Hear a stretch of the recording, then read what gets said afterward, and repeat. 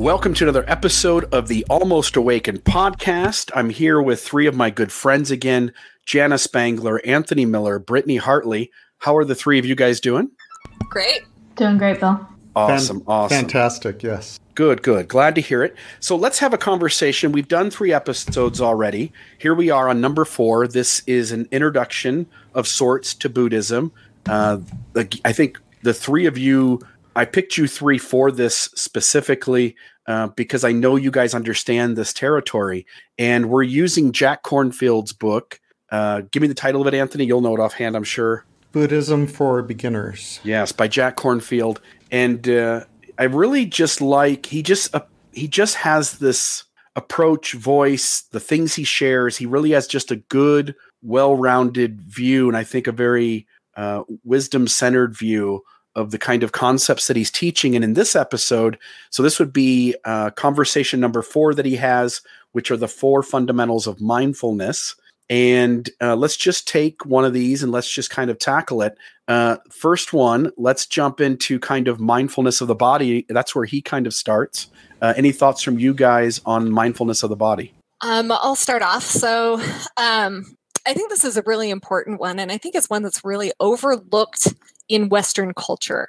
I've heard people who are versed in more of the Eastern cultures and philosophies and wisdom traditions kind of make light of people in the West saying that we're giant oranges stuck on a toothpick because we're doing so much of our lives from our cognitive functions and rational. We get this from our heritage with the Greek philosophers, and I don't think we even recognize today how much of that training has leaked into our culture.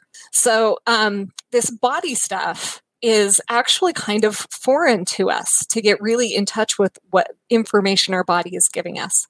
But definitely in the work that I do, I help people try to tap more into the information that is there in our body, because I almost feel like that. And then when we get into feelings, it's almost like an antenna for what's going on in our subconscious. And I think a lot of what we're doing here and what these Buddhist practices are pointing to is getting more aware of what might be in that subconscious, what may have always been in the subconscious, bringing it more toward our consciousness. So I think there's some really great things in here talking about this and recognizing that we have more intelligence centers than just our brain, just learning just our cognitive functions, that our body and then also our emotions, when we get into that, are really powerful education centers where we can learn so much about ourselves and the world around us. Love it. Any thoughts? I'll piggyback off of that. So like Jana said, in Western culture, we've kind of a disconnect with a lot of the information that our body's giving us that we're rediscovering with science, with books like The Body Keeps Score, and how, trauma and things like that can be held in our bodies, not just in our generation, but we can actually pass that on. So not only do we have that in Western culture, but if you come from any kind of brand of Christianity, you have the additional kind of that the body needs to be subdued, that the spirit is willing, but the flesh is weak. And so any kind of Christian sect, in comparison to other religions, really puts the body as almost an enemy and something not to be trusted, right? Something that, just isn't on your team. And when you set yourself up like that, you're going to have really big disconnects between your body and your soul and your mind. And certainly Western culture and certain sects of Christianity can really make that distance even greater. And so it's just really important as you're getting into meditation, as you're trying to become more aware of what's going on inside of you, that your connection to your body is how you kind of create a home for yourself. It's that, as Jana said, that antenna of, wow, I'm feeling sensations in my body. What is my body trying to tell me? Oh, my body is feeling like a 16-year-old and it's feeling unsafe right now. And I need to talk to my inner child for a second in order to step into the situation or whatever. And as you continue to just kind of develop this relationship with your body that's positive, it's no longer an enemy. It's actually a source of great wisdom. And it's a place to make a home for yourself inside your own body. And that's certainly something that I wasn't trained how to do, that I had to learn how to do later. When it comes to sitting in this state of awareness or mindfulness with my physical form, I notice sometimes that when I do that, I become aptly aware of where I'm tense, or I become aptly aware of parts of my body that are sore or feeling pain or tired. And it gives me a chance to connect my mental awareness to those physical aspects so that I can do self-care to those places. So maybe it's a really stressful day at work and I come home and I'm just all tensed up. So I'll sit for 4 or 5 minutes and just kind of get in touch with my physical, the physical part of me, and sensing kind of what parts are sore, whatnot. Like I can start to kind of ease up and relax and let those parts of my body kind of get the rest that they need, either the rest of that evening or even going through the rest of the week now and realizing like, oh, my feet are really sore this week. I noticed that, and try to be off my feet a little more. And I think when we get in touch with this aspect of ourselves, we can maybe get away from the tenseness that we constantly feel every day and begin to kind of relax a little bit and give those parts of our body that are always tense a chance to be not tense for periods of time as well. Yeah, I had a couple ideas too. So the 4 foundations, I mean, we're going to go through them, but it's mindfulness of the body, mindfulness of your feelings, mindfulness of your mind, and then mindfulness of the objects of the mind, or those that are around you.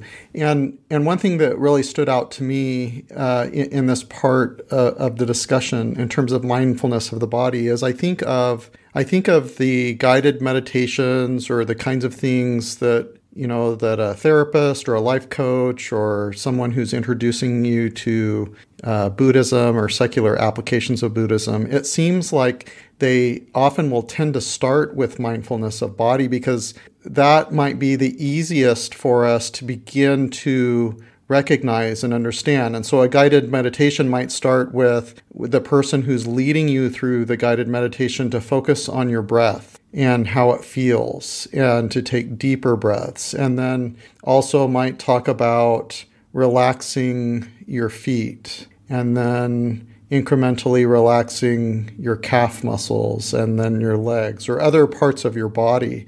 And it seemed to me, when I've participated in guided meditations or when I've been introduced to these kinds of things, that practice of mindfulness of body increases our capacity to be present, increases our capacity to get, like Bill, you've mentioned, curious about what's happening, like my feet hurt, and pay attention to that. And so I think, that maybe there's some intention or purpose or functionality behind starting with a discussion of mindfulness of body, because that is something that we can begin to do, develop the capacity to develop curiosity and awareness and be in the present moment as we think of, conscious of our hands and the blood flowing through our hands and things like that. Because as we increase our capacity to do those things, then maybe that practice and that being in the present moment increases our capacity to be mindful of the other 4 things. The last thing with regard to mindfulness of body, other things that were going through in my mind is the connection to, while Britt brought up, the challenges with versions of Christianity where the body is the bad thing, or maybe a interpretation that the natural man and women are an enemy to God, that like the body is something that shouldn't be trusted, that you shouldn't listen to, kind of thing. At the same time, a lot of the ritual that is practice in religious traditions does have some element of body. It's the laying on of hands to give someone a blessing, or the stories of Jesus where he, takes mud and mixes it in his hands and puts it on someone's eyes as part of a healing ritual or story, parable kind of thing. And at the same time, there's this dichotomy because in a lot of ritual, in faith traditions, in seeking increased spirituality, there is some element of use of body that may very well have the practice of bringing people more to a more mindful state, to be more present, holding hands, shaking hands, things like that. Anyway, those were the things that came to my mind. I'll say two more things that come to mind as you said that, Anthony, which is I notice when I'm mindful of my body and the trauma that it feels or the soreness, I have the ability to kind of separate, like often when we feel pain, that pain is very personal to us. And somehow being mindful allows me to kind of separate the pain. Like I will oh, like that hurts. That's interesting. Like, let me sit with that for a moment. And it becomes something kind of separate from who I am, even though it is in my physical form, which I think feels at least like I'm able to deal with it better and not let it interfere with my life, number one. Number two is that when I'm being mindful of how my body feels, I think it leads me to making better choices about how to take care of my body. So for instance, eating better. There's times where my wife's like, hey, let's have pizza tonight. And I'll just sit for a moment and go, pizza sounds good in terms of taste, but my body's telling me I'd rather eat something healthier right now. And so I'll say, hey, go get pizza, but I'm just going to grab a bowl of cereal, or I'm going to just grab a cold sandwich or something. And just kind of make better choices that way. And so I think it has real life applications leading to us making better health choices as well. It may lead us to exercising more, doing other kinds of routines that keep us in better shape. Any other thoughts before we move on to the next one? Yeah, I want to piggyback on some stuff you guys are saying. Really good stuff. One of the things that Jack Kornfield mentioned, the way he phrased this was that mindfulness is established in awareness of the body. And so I'll just maybe say a couple things about, when you do enter some sort of a meditation or a mindfulness practice, and there are many different traditions that teach different methods of doing that. But one of the bases of that is one of the most common things among all of them is paying attention to the breath, which is a very physical thing that your body is doing. It's something that is reliably present, and that actually there's so much going on with our breath that we don't pay attention to. And there's such a connection between our breath and our life and everything else. So, and then on top of the breath, then it's also how do we position our body when we are entering into a more dedicated meditation practice. So there are different ways that we can do that. We can be sitting, we can be standing, we can be walking, we can be lying down. Those are kind of the four basic postures that we take. And sometimes that doesn't even enter. When we picture meditation, we all just picture sitting on a mat, right? But we don't picture, maybe there are other postures to take, like a walking meditation. And there are different qualities of connecting to our bodies that we can explore in those different postures. But one of the key things is just to make sure that you are taking a posture that is creating the least resistance to what it is you're trying to get through your meditative or mindfulness practice. So typically that has some element of awareness, making sure you're not just falling asleep, that you can be alert but relaxed, where you can start to notice how your body is holding all of that information, as Brittany talked about what's going on within us physically that may be hindering us in really getting to that deeper awareness of what is in our life. It's amazing how during some of those guided meditations, you'll have them ask you to release parts of your body I've never even thought of, like my tongue.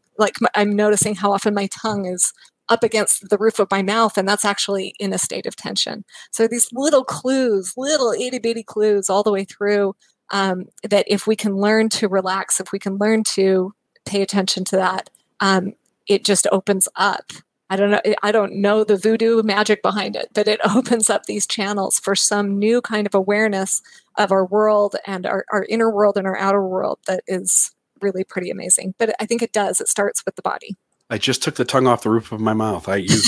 You said that, and I was like, oh yeah, I'm doing that right now. Okay, so I appreciate it. Like these are all. It is helpful, and your body is part of you, and in some ways, I think this kind of mindfulness practice teaches us that it isn't, and kind of connecting those two stories and taking better care of ourselves. So appreciate all the thoughts from you guys.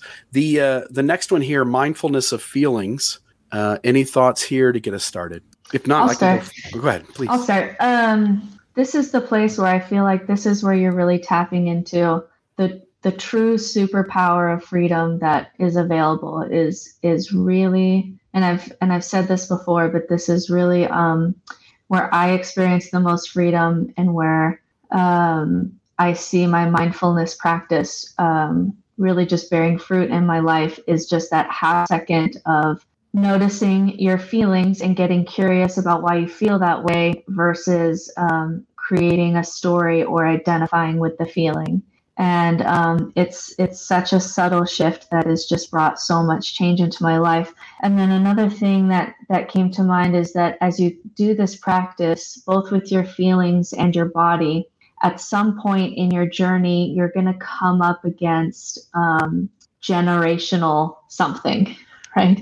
Generational, because my body and my feelings, I see both of my parents and my grandparents in the things that I feel and in my body and in the way that I do things, sometimes even the way that my mind works. And some of those things are really unhealthy that, have been passed down to me. And so one of the most unexpected blessings, especially as people are looking for ways to connect with ancestry as people leave organized religion, is that a deep connection to your body is really a connection to your ancestry also. And so for me, on my father's side, both my father and grandfather had nervous breakdowns due to anxiety. And so when I'm working with feelings, which will often be anxiety, when I can take that half second to say, oh, I'm noticing anxiety in my body, and I can talk myself through it, it's not just healing myself, it's healing my father in me and my grandfather in me, and however back that anxiety goes. And it's so powerful to send that healing piece backwards to the people who created me, who have imprints on my body, imprints on my genes, right? Those people live inside me in my body. And on my mother's side, there's a whole host of other things that are going on also. And so as I'm working with my body, I feel deeply connected to the people who are genetically a part of my body. And as I work through these feelings, you can send forgiveness, and you can send peace, and you can send love. And you can also feel really proud of yourself for maybe dissolving pain that was passed through them to you that you don't want to pass through to your children. And that part of working with feelings and body in connection to ancestry has just been really healing for me, and a really great way to feel connected to my ancestry in a whole new way than I never would have thought of. Love it. Either of you two? Yeah, this one is there's such rich information in our emotions and our feelings. And one of the things that I notice in my own life and in the people I work with also is that there's this great tendency for us to either push away the feelings that we're having, especially if they're unpleasant, or to get lost in them and really have them control us. Both of those stances are at a level of unawareness. They're either just happening and controlling us, Amen. Or we're trying to get away from them because they're hard. Not only do we try to get away from them in ourselves, but we try to get away from them in other people. I notice this with relationships. I don't like it when the people around me are uncomfortable. I immediately makes me uncomfortable. And now I want to fix it for everybody. And that doesn't always serve the relationship. It doesn't always help us get to truth. We just kind of get lost in our stories. So emotions are fraught, and we have a lot of messages that we have unconsciously gotten in our society about emotions. Which ones are safe? Which ones are not safe? Which ones are because we're under a bad influence, or, there are certain ones that are more acceptable for men to have versus women. We have all kinds of stories about that. And we're missing such a wealth of information when we take that stance. So becoming aware of what our feelings are and starting to notice them, again, noticing what they are rather than getting lost in them. And then the key part is to also not to judge them. I'm angry. Oh, I'm such a bad person. I'm not dealing with this well. Separating out how we express our emotions from just having them. So a mindfulness practice through our feelings can be so helpful in helping us navigate our worlds, to help us navigate our lives, our relationships. And if we can view that as information, some people have been so socialized not to feel their feelings that when you ask them what kind of a feeling they're having, they can't even tell you. They can't even name what the feeling is. So I like what Jack Kornfield did here a little bit and just kind of make it very simple into, this is a pleasant feeling, this is a painful feeling, or this is a neutral feeling. And so often we're grasping to the pleasant, we're pushing away the painful, and then we're ignoring the neutral. We just don't even know that that's even a thing. So I think this is such an important part of a mindfulness practice. And there are so many really great guided meditations out there that people can play around with that help, if that's a challenge, that will help you start to pay attention to those things. And even if you can just name them in one of those three categories and then start to pay attention to how you are responding to that and getting into deeper acceptance of letting and allowing those emotions to come up and be what they are, not have a need for them to stay or to go, but just to notice what they are there informing us of. Not only will it help us cope with the difficult parts of our lives, but it is one of the most powerful tools I have ever seen as a life coach in working with relationship. Yeah.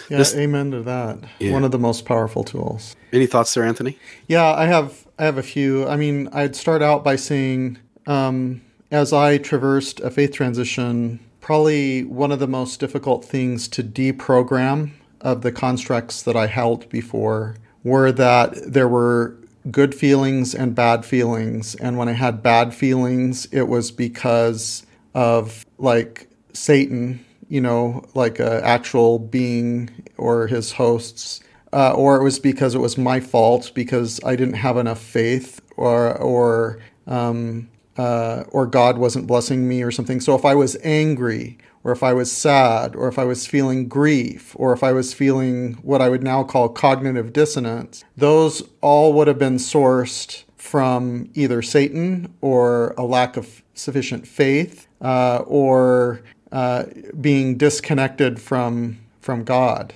I mean, that's a little bit of an oversimplification, but I would say that I had significant deprogramming that I had to do with regard to feelings and my experiences of feelings in order to be able to traverse and get through the stages of grief that related to my faith transition and an acute faith and personal identity crisis, as well as to move forward with these things that periodically come up, being in a mixed faith marriage, having friends and family, that maybe are still in the constructs that I had before with regard to feelings and so forth. It took a tremendous amount of work, and this practice of curiosity about feelings, of disattachment from them. So I'm a being that is experiencing these things instead of that I am these things. Like that was huge. And even to the extent today, it's interesting that I'll have something happen and I'll feel a tremendous amount of discomfort or anger or dissonance with regard to it.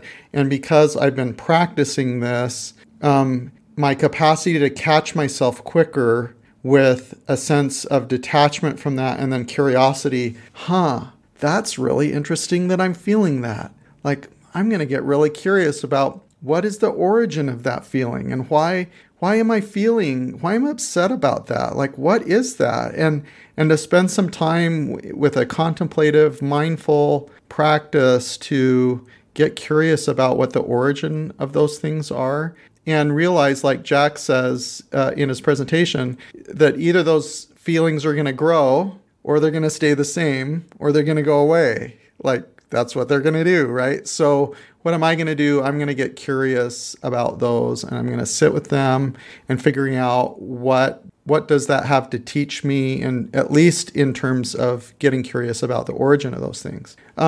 The second thing that I would say with regard to this foundational mindfulness of feelings is I have a very dear friend whose spouse is traversing, just within the last month, of a very high level risk cancer. And my friend's spouse could have died from it, could live a year, could live 20 years. My friend's spouse probably will die of cancer someday, even if this cancer gets sufficiently treated in the near term. And my friend has traversed a faith transition, and a significant part of my friend making it through it was developing these practices of mindfulness and this practice of secular Buddhism. And so what my friend has expressed to me, as I've asked my friend how my friend is traversing this, how my friend's spouse is traversing this, how family members and other friends are traversing this, what my friend has shared is this practice of mindfulness has given my friend a tremendous sense of peace and feeling centered in spite of all the ambiguity of potentially losing a spouse at a very relatively young age to a very aggressive cancer. And I'm so grateful that my friend is traversing this now instead of 5 years ago. I'm sure my friend would have used the constructs that my friend had at that time to try to figure out how to attribute meaning to what was happening. But my sense is the level of peace and thoughtfulness and love and compassion and forgiveness and surrender to the feelings and curiosity and being a resource to those around my friend wouldn't remotely have been the same as what my friend is experiencing at this time. And my friend's a rock star, I think. And it's this mindfulness of feelings that's a significant part of it. Love it. Britt, you started off by saying this is the one of the four where you feel yourself making the most progress, getting the most benefit, doing the most work. And I couldn't say amen enough to that. This is the spot where I'm most concerned that I won't word it right to the audience. But this has also been the biggest area for me. I was a person on the first half of life that anytime the world showed up in front of me the way I didn't like it, I would get this disturbance inside of me. And I can only describe it as my chest and belly. And that disturbance was interpreted by my brain in the first half of life as something's wrong with the outside world. There's something wrong with what one of my loved ones is doing. My kids are being too loud. Something's going wrong. Someone made a bad choice. Someone did the wrong thing. Guy in front of me is driving too slow. And it could be 1,000 things. And what I would do then is I would decide that the world was at fault, and I would lash out at the world. I would yell at my kids. I would shame my wife. I would, whatever it was. And the last 3 or 4 years, I have taken so damn seriously sitting with my disturbances and recognizing they are internal to me. They're not someone else's problem. It's something going on inside of me and is a reflection of my own history, my own choices, the trauma that others perhaps passed on to me at an earlier age, and the predispositions that I was born with. And so now when those disturbances come, I'm really trying to take that moment to sit with them. So just yesterday, my wife stuck something in the freezer that was warm that we needed to be cold in like an hour or so. And then our plans fell through, and she forgot to take the thing out of the freezer. And I opened it up the next day, and this thing had exploded. And normally when that would have happened, if it was one of my kids or my wife, by the way, I do the same shit. I do it too. And when I do it, I try to I try to hide behind something, and I can't even name what that something is, but I try to hide and not be accountable and not have to suffer the embarrassment, not have to suffer the criticism. And so I just sink away into something and try to avoid that kind of accountability. So I'm making my own mistakes. It's not that people in my house are clumsy and I've got it all figured out. I'm probably the clumsiest one in my home. But when other people make the mistake, I would get disturbed inside and I would lash out at them and I would shame them. I would guilt them. I would criticize them. I would diminish and demean them in order to get them to now change my outside world so that my disturbance could go away. When this thing happened yesterday, I was on the phone with my oldest son, who has seen every one of my shadows and all of my unhealthiness and has called bullshit on him, especially as an adult. And I'm on the phone with him.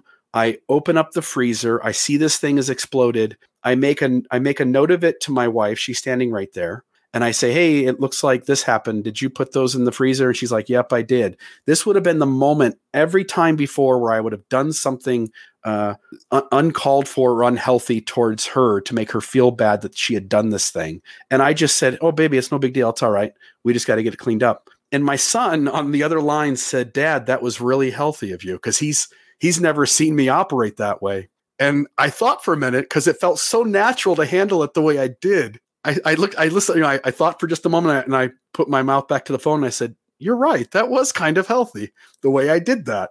And it's fun when you start seeing the successes of mindfulness, breaking up the patterns of the unconscious shit you've always done that you now consciously sense, discern, aware of, and you now decide to show up in the world completely different. And it is the most beautiful thing in the world. And it's this principle alone that had me originally wanting to get the three of you and have these 12 conversations, because if other humans could start to do this thing, the whole damn world would change. Any other thoughts before we move on to the next one? Amen to that. I had a quote that while you were telling your story that just came up for me, because children especially are gonna bring out this is a different quote, but another quote is the great thing about before you have children is that you can live under the illusion that you're a good person because your kids see your shit. And gratefully, Bill, like, you've involved your kids in your journey and they've got to see you grow, and that's so amazing.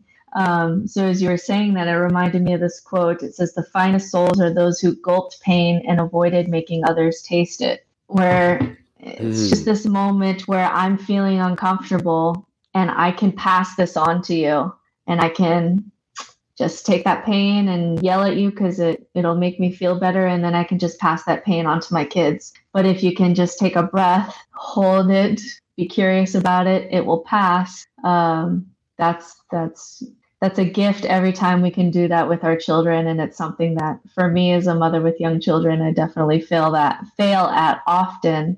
But I try every day to not pass on, my uncomfortable feelings to my children, just so that I'll feel better, because that's where we can mess kids up. That's the trauma that we give them. When you do this practice in terms of breaking up the patterns and doing something new, when you recognize you were also completely unconscious of it when you were doing it unhealthy before, like, these are the moments where you get to stop generations and generations of trauma from being passed on to the next generation. I gave a lot of trauma to my four kids. I've got a grandkid who is a year and a half old, and he's amazing and beautiful. And I'm self-aware that I'm not going to pass the trauma on here. And my kids are actively engaged in this inner work with me, that we're having open and honest conversations about them not passing on my generational trauma to their kid as well. And so this kid gets to show up in the world as his beautiful, authentic self without much of the, because you can't avoid all of it, but without much of the shame and trauma that we each get from the generation before us that is like 100 generations deep, some of this stuff, and we don't even comprehend it. And the pattern gets to break up today and not continue. And to me, it's just the most gorgeous thing that these conversations, I think, facilitate. Yeah, I think it's the power of of relationship in our lives. We often feel like, we get lost in maybe the romantic love of what an intimate partnership or marriage or whatever can be. But really, when the rubber hits the road, we're living life with people in the good, the bad, the ugly. And so often it can be the greatest joy, but it can also be the greatest heartache because part of what is happening is that any relationship, whether it's our kids showing us our shit or if it's our partner showing us our shit, they do that well. Relationship is a pathway to growth if we allow it to be. And sometimes these natural reactions and patterns we're in they are so hard to see in ourselves. They're really hard to see in ourselves. Even with the mindfulness practice, it seems like evolution, whatever, has set us up in a place where we are largely blind to ourselves. We have big blind spots to ourselves, but we can see it in another person, and we certainly get it reflected back to us in ways that we're not always prepared for. Our partners are going to show us our shadow faster than any other way, I think. So one of the things that struck me about your story, Bill, was that you noticed, and I love that you made that connection, that the way that you're reacting in judgment to someone else when something goes wrong is largely the way that you're also noticing it within yourself. It's the way you judge it when you do something wrong, right? So that's a great way to enter this kind of work, is actually to notice how you are in your relationships and what things you are becoming judgmental of in other people, because we have easier access to that than we do to ourselves. But if we can notice the lens that we use with others, and then start to open up the imagination of that's probably the lens we're also using with ourselves. And then our mindfulness practice can really help us unpick those particular patterns and where they're showing up. Yeah, and this ties back to prior discussions about the difference between reaction and response, and the freedom that comes from mindfully responding to things rather than not mindfully just reacting to things. There's no freedom in that. So I like that part too. Yeah, you really do become free from some of these, whether it's the outside world, whether it's the disturbance inside you, whether it's the thoughts coming into your head, which we'll get into next. And you now have this small space of time in between the feeling or thought and your reaction, just enough to give you this spot to start to respond. And so I think this is all gorgeous stuff. Any other thoughts here before we move to the next one on mindfulness of mind? Okay. So this next one, mindfulness of mind, it's much bigger than thoughts. And I want you guys maybe speak on that, but I want to spend a moment on thoughts, which is, these thoughts come into our head, and maybe the thought is, oh, I can entertain the group right now by gossiping, or I could, I have a thought to do something dishonest or deceptive, because thoughts are thoughts and we don't have control over them, at least not to some degree. And we have thoughts continually telling us to do things, both healthy and unhealthy. And when you become mindful of your thoughts, again, it gives you that pause moment and you get to show up in the world differently. So there are times where I'm sitting with a group of friends and it occurs to me inside my brain to tell someone else's story. That, I think I'm going to talk about my friend Jenny and entertain the group here. And then I pause for a moment with that thought and go, no, that doesn't feel healthy at all. And I choose to do something different. And so just like we talked about with the body, and just like we talked about with our feelings, one of the big benefits for me in this third space of mindfulness of mind is that I have these pauses continually around the thoughts that come into my head about what to be upset about what to do in terms of reacting at the world. And I get to then essentially get myself off onto another path where I can respond much more healthy, much more responsible in the world, and show up in the world in ways that I've always wanted to show up in the world. And that to me is really cool. I know, like, Jordan Peterson was once asked, do you believe in God? And he said, it's the wrong question. He said, what matters is how I behave, how I act. And the idea is that we have lots of thoughts, and some of those are very competing thoughts in our head, but it's how we show up in the world that actually determines the kind of person we are. So if you are a person who, let's go to the extreme, you have thoughts of being a serial killer. I've never thought that thought. I've never thought the thought of hurting somebody that way. And some people can't do anything but think those thoughts. And yet, if they had enough mindfulness so as to not react to those thoughts that they're predisposed to thinking, they could show up in the world in a way that at the end of their life, they sure as hell wouldn't be a serial killer. And so we all have, through mindfulness, the ability to not be our thoughts.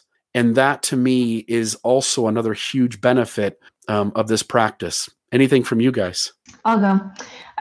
I think this is the space where Buddhism and secular Buddhism, it just really shines, and it aged well, which is not something that all religions do when religion comes in contact with science. But one of the reasons that people like Sam Harris, who's a neuroscientist, and other people who are really interested in the brain are also really interested in secular Buddhism, and why it's actually one of the sects that's growing in the West is because this part of secular Buddhism just really aged well, in the sense that it really tells us something about the brain. And I don't know if you guys felt the same way, but the first time I was learning about the brain in my mid-30s, I just kept having this thought of, I can't believe I've gone this far in my life and not even understood like how the brain works, like what the brain is doing, and like what is normal for a brain.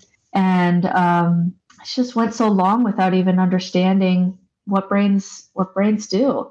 And it's such a shame, because there was so much shame around things that I was thinking, and like, why am I thinking about this, or why am I fantasizing about this, or why am I imagining this? And there's just no need to have any shame around that, but I did for so many years. And so it's just so helpful that when there's such a difference in your life, when your thoughts are just a ticker tape, and you're just kind of holding the ticker tape and just kind of watching it go, and like, oh, I'm thinking about that, and oh, I'm fantasizing about that, and whatever, than actually being the ticker tape, which is just a roller coaster of thought that you can't control. And there's just such a difference of freedom between those two things. And this is the space that just has really aged well with our understanding of the brain and neuroscience, because Buddhism caught on really early, that they call it monkey mind. It's just all over the place, and that you're just going to be in more suffering the more you attach to the thoughts that your monkey mind is just all over the place doing. And so it's so interesting how early on they were leading the way in neuroscience, really, and why this part of Buddhism has just really aged well for religion in comparison to other religions, and how they talked about, the mind-body connection. So it's very interesting stuff. Good. Anybody else? Yeah. So the mind is such an interesting thing. Like I said, in our, talking about just the West, we really put a lot of emphasis on our rationality and on our mind. And I think sometimes we don't even recognize actually the potential for self-deception that can make actually complete sense to us based on the way we perceive and take in the world. And I also find it to be one of the hardest things for us to really relate to another person, is to understand how another person's rational mind can get to a completely different conclusion or think a totally different way than we do based on their experience, because we are not computers. We are those mental processes are so influenced by our emotions and by our conditioning and by our neural pathways that are built up, that we sometimes we can tend to put a lot more emphasis on that than we actually should. So many of us are conditioned to believe our brains and not our feelings. And actually, I think when you get deeper into mindfulness, you recognize that the feelings are often more reliable than the meaning we're making of them. So our brains, we really want to make meaning. This is part of our humanity. Our brains really want to make meaning of everything. But one of the ways I'm talking about, we can self-deceive or make assumptions about what is going on in the world around us, and then make all kinds of stories. And, imagine two people in your life, one whom you have a really established good relationship with. You trust them, they trust you, you feel like they've got your back. They've just been a really beneficial person in your life versus someone who has maybe betrayed you, or who you suspect doesn't have your best interest in mind or whatever. And you see them have a look on their face or do a particular action. I guarantee you the meaning you make of what is going on with them is going to be completely different depending on who it is. So, but our brain wants to then justify, well, you made that face. It means you think this about me. It's amazing how quickly we get lost in our stories and how much that impacts the way that we move through the world and our reactions. So it's really, really important for us. This piece of this mindfulness is also just pays huge dividends. And I agree with Brittany that it really has been a place that has held up well as we learn more about the way that the brain works and our neuroplasticity and everything else. But I think it's important to notice not only these things in a vacuum, but how is the mind working with the feelings, and how is that working with my body, and how is that all telling a story? And then how can I get even more awareness into the stories that I am telling myself? Because the stories we tell ourselves is going to affect how we feel. Love it. I love the whole idea behind stories, because we have all these narratives about who we are and who the people are around us and what our life looks like. And so we go into every interaction carrying that story with us, and now treating the current moment as if it's the 1,000 moments before that were similar, but what we don't recognize is they're completely different. Thomas McConkie once taught me the idea that when he goes into an interaction aware, being mindful, and that interaction or experience seems similar to 1,000 others he's had before, he tries to picture like this bowl inside him that's full, and he just dumps the bowl out and empties it, and now comes into the experience completely fresh and new. Like, this is a brand new experience. It doesn't matter that it's the same 3 people. Doesn't matter that we were talking about the same subject before. Doesn't matter that, whatever. Like, everybody has shifted and changed. And here we are at this new moment, and we don't have to bring our story into it per se. And we can allow this to just be its own standalone experience. So I love that. Any other thoughts before we move on? Yeah. So, I thought it was interesting that Jack talked about some people think of the mind as something that's inside of you, and he talked about the mind as something that encapsulates more than just what's inside of you. It actually encapsulates the outside of you. I had never heard that before, but that was a little bit mind stretching, and it was fun to consider that, like that people have an aura around them or something like that. The other thing that I kind of tied this to, you have mindfulness of body, mindfulness of feelings, and now we have mindfulness of that continuously streaming voice in your head that Eckhart Tolle refers to. I think he refers to number 3 and number 4 as being our ego. So our ego includes that continuously streaming voice in our head that we confuse to be our identity, but it's really not. Our being is the entity that recognizes the continuously streaming voice in our head. It's the entity that recognizes that we're experiencing feelings and so forth. And Eckhart Tolle talks about the degree of dysfunction that we experience in our lives when we're controlled by our ego, when we're controlled by that ticker tape continuously streaming voice in our head, and not only what that mind or voice is telling you, but what the next foundation is the objects of that mind as well. And that as human beings we're limited in our ability to grow and operate with less dysfunction in our lives when we are controlled by our ego individually, and he talks about collective ego as well. And so I really appreciated this third foundation, and then tied it into the things that I found helpful from Eckhart Tolle's A New Earth in terms of ego, recognizing ego, and then the practices to not be controlled by ego. Beautiful. Okay, the last one is, and I'll let you guys kind of dive into this first. This is maybe, I think, the most confusing of the 4 for the audience. I've heard it referred to as the mindfulness of dhammas. I've heard it referred to as the mindfulness of phenomena.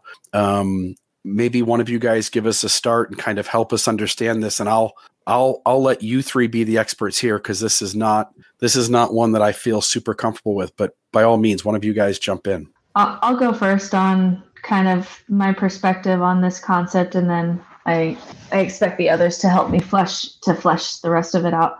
But Jack used the phrase laws, and what he means, I think, is not the laws in the sense of there's an Abrahamic God and these are the commandments, but laws in the sense that when you start doing your practice, you're going to start to notice connections, consequences, right? You're just making connections. So for example, if I sit in my shower and I actually take a second to notice, oh, I'm kind of anxiety spiraling about things that can happen later, right?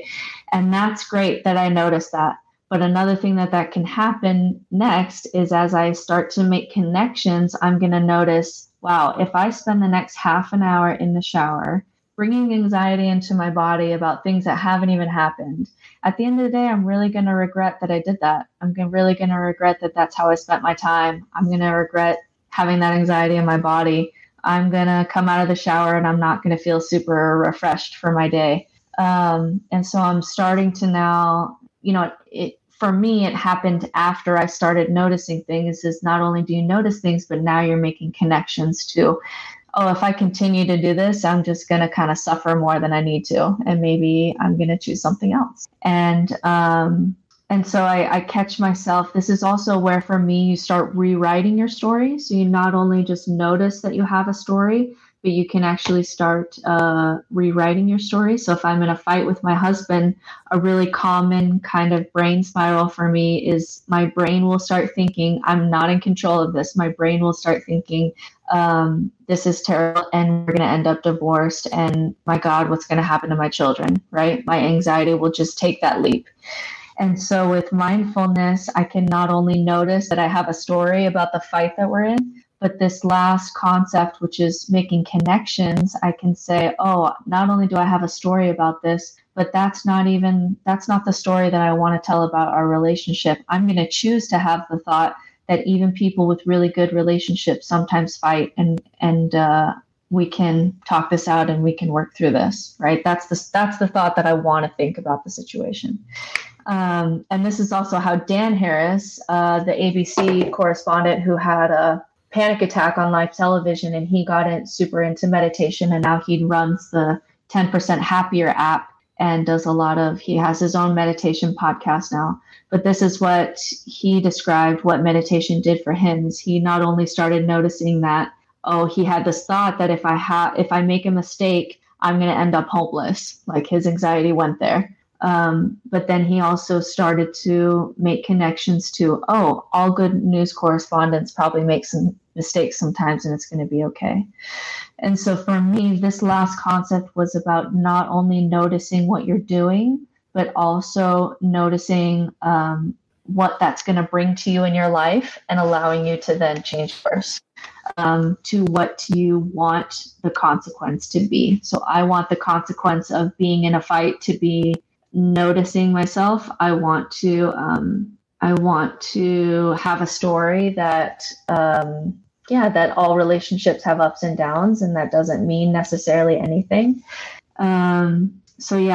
This for me was not about laws because there's a God who's writing commandments. It's just about watching what you're doing and the consequences that it's bringing, so that you can start making free choices to have the kind of consequences in your life that you want to have, which is good relationships, getting at the end of the day and saying, I didn't have a lot of regrets about today. I really lived from who I am. That's what you want at the end of the day. And when you start building those positive consequences of what you want, you start living the life that you always dreamed that you could have. Yeah, I love that. I love the word that you brought up there with the connections, right? And then your framing of laws. The way that Jack Kornfield mentioned this was to notice what is so in the way the world works. And one of the common threads that I felt through this particular talk of his is that that's really the crux of mindfulness, is to be more aware of what is and not have to feel to be able to notice the ways that our brains are trying to make the world what we want it to be always, which can lead to some of that self-deception or being unaware of what's driving us. So bringing it back and noticing what is so in the way the world works, and then getting into deep acceptance of that, allows us to start to notice, where our karma is showing up in the world. Because what we do does have consequences. What we do does make a difference in the world. And it gets really hard. This is really hard to deal with. We had an issue in my family the other day where one person had a reaction. Something was frustrating. They really wanted their night to go a certain way, and something put a wrench into it, and they're really upset. And then that makes the other person upset, because that person needed help. And now everyone's upset, And I just noticed in talking with my family members about this, the one who got upset initially is like, isn't that okay? Isn't that okay that I got upset? That it didn't go the way I wanted it to? And yes, of course. I mean, we come by our feelings and reactions honestly. But then I said, but the way you acted toward this other person also had an effect. It did have an effect. And you have to accept that as well. So it's noticing my bad mood does have an effect on the people around me. And when I notice that, I don't have to beat myself up. This is not about laying blame. So often our brains want to play that game and lay blame. I often say that marriage can be one giant exercise in scapegoating. But it gives me a chance then to just sink into that, accept my own reaction, accept the other person's reaction, but to notice how we're all feeding off of everything. None of us are going to be perfectly mindful all the time, but mindfulness can bring us back to inform us of what that is. And that's what forms laws in religion and the Dharma and everything else. That's what's informing it, is that people have lived, they've stubbed their toe a million times, and now they're trying to give you a rule that'll keep you from having to have that conversation. But so often the world changes, people change, and those laws don't age well always.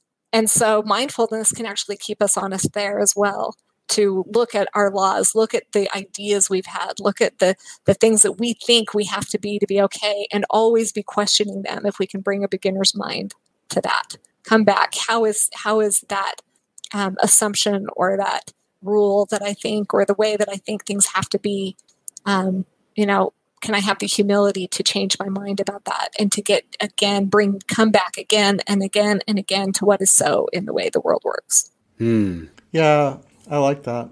I mean, a couple of thoughts that I have. Jack doesn't use the word catastrophizing, but that's a word that gets used more. Jonathan Haidt talks about the tendency of some of younger generations potentially to catastrophize a lot more, assuming the worst that's going to happen and things like that. But Jack does in this session share a quote that relates to that. Basically the quote says something like, "Anything more than the truth is too much." In that we need to be mindful of what is and sit with it, and not catastrophize, or not using other Buddhist language to not grasp to things that we need to feed our ego, to not focus on the object of our continuously streaming voice in our head that we need to feed our ego, or that we need to protect us, or whatever it is, but that we can just be at peace with what is. And be cognitively aware and curious and mindful of what is, and accept truth for what is truth, depending, truth meaning that how I perceive it is accurate in this circumstance. And to be curious and mindful of others, and when they're around us, and where the origin, and to hold grace for them in the origin of their experience as well. So that's how I interpreted this. I got pulled back into the Eckhart Tolle language and mindfulness of the objects of our mind, basically. I know he doesn't seem to frame it this way. And when I tried to go off and read a little more on each of these 4 fundamentals, none of the sites seem to frame it this way too. But I'm going to at least poke in and suggest something, which is I'd like to think that this 4th one can also just include how the world is showing up in front of you. In other words, when I sit with these other 3, we all made mention of like being aware and going like, oh, isn't that interesting how I feel? Oh, isn't that interesting? That thought that came into my head. I think we can also be curious about how the world is showing up. And so last night I'm at a get together and there are people there that I love and care about, have deep friendships with. And I'm just sitting back and watching them and going, oh, isn't it interesting how that person showed up or how that person interacted over here? Or it seems this person's seeking out some form of connection because they sat down next to me and put an arm around my shoulder. And like noticing the world in front of you, I think also gives you a chance that when people show up in ways or when the environment shows up in ways that you didn't expect and it catches you off guard, this practice of mindfulness also gives you that pause with everything outside of yourself. So if a friend is in your space and seems perturbed about something, instead of getting defensive, maybe you go, oh, isn't that interesting? They must have had something happen that's kind of set them off. Maybe I can be of help in helping their world get back to a place of peace. And so I think you can be more intentional in how you interact with your environment if you notice and get curious about how the world is unfolding in front of you. Whereas these other first 3 things seem to primarily be at least inside you in some way that other people can't really perceive it, only you can. Anyway, that was my kind of little thought with that. I like it. I like it because, I mean, if you're talking about connections, you're connecting to something, right? And so I think you're right on track that you're connecting what's going on internally to what's going on around you and how the world works and consequences and karma and other people. And that's where like those 2 worlds combine and you have to start making some choices based on what is. And, the world doesn't work in a way where you can control people's feelings. Well, that means that I'm going to choose this way because the world isn't like that. And so I think you're really onto something with that. Cool.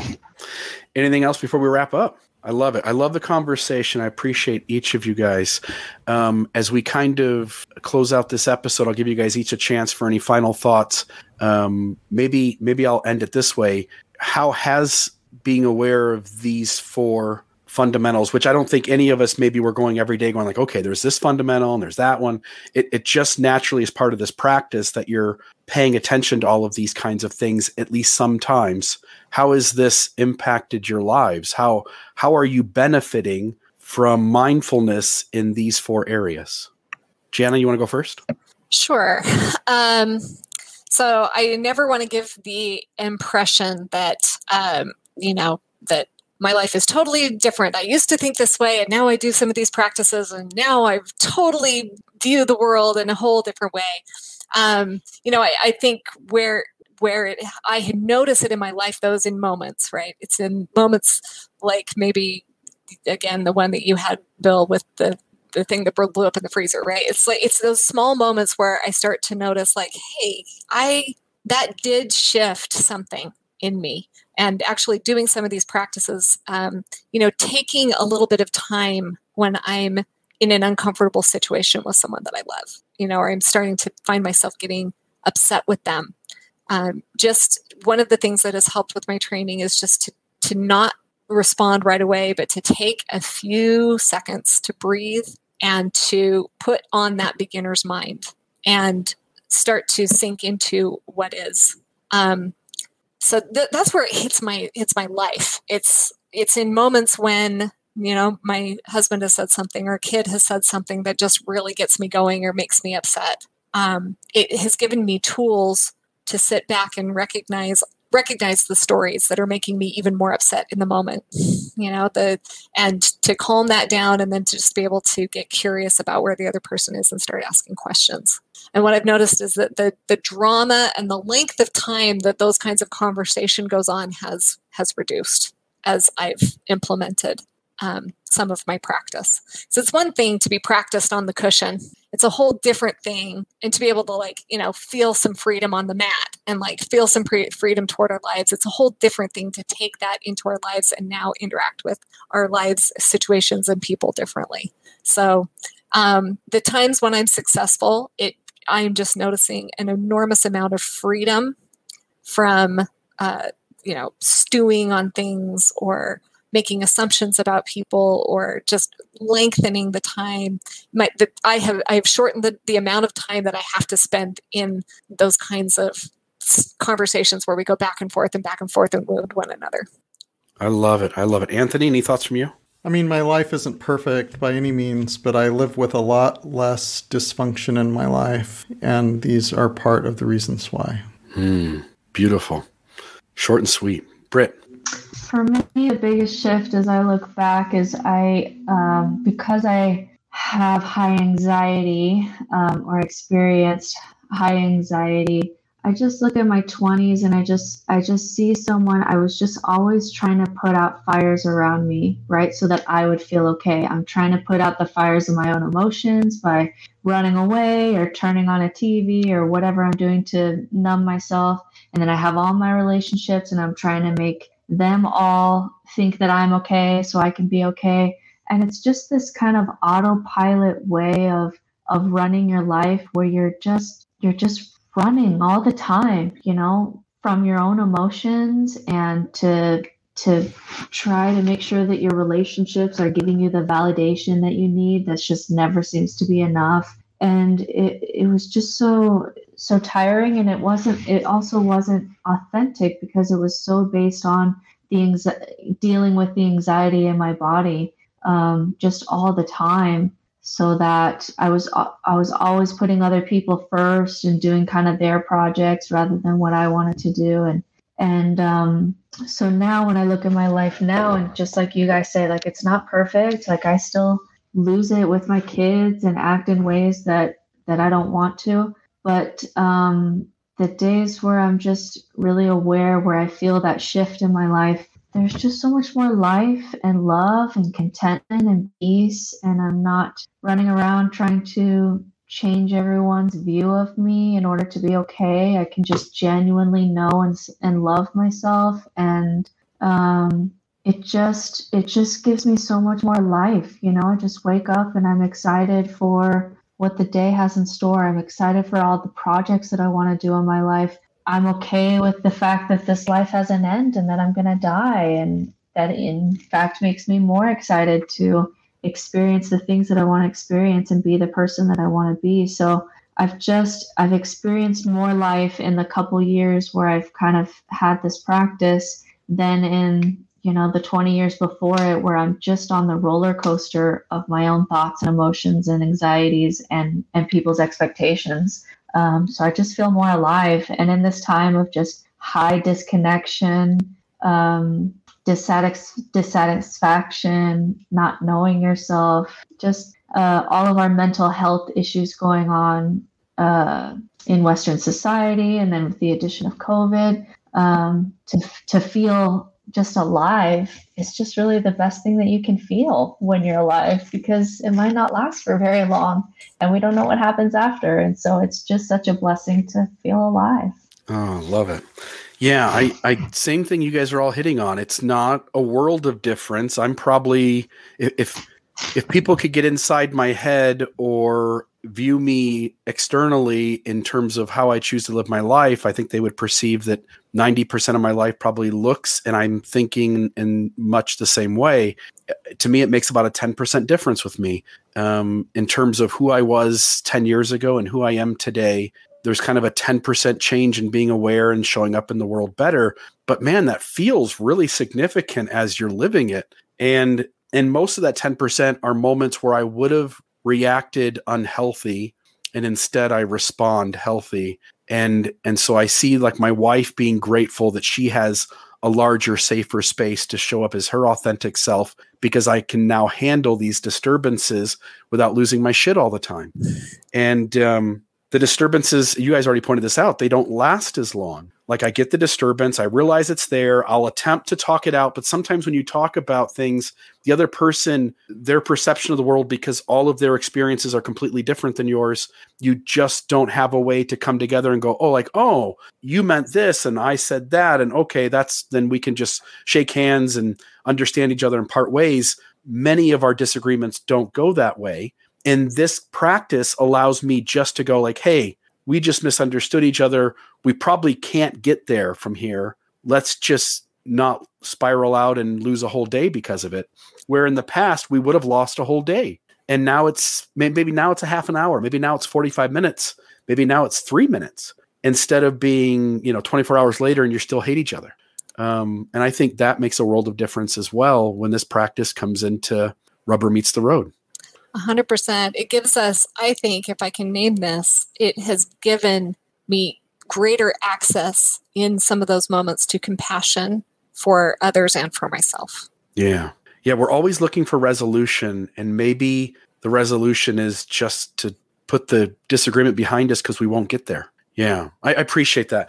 To all three of you, thank you.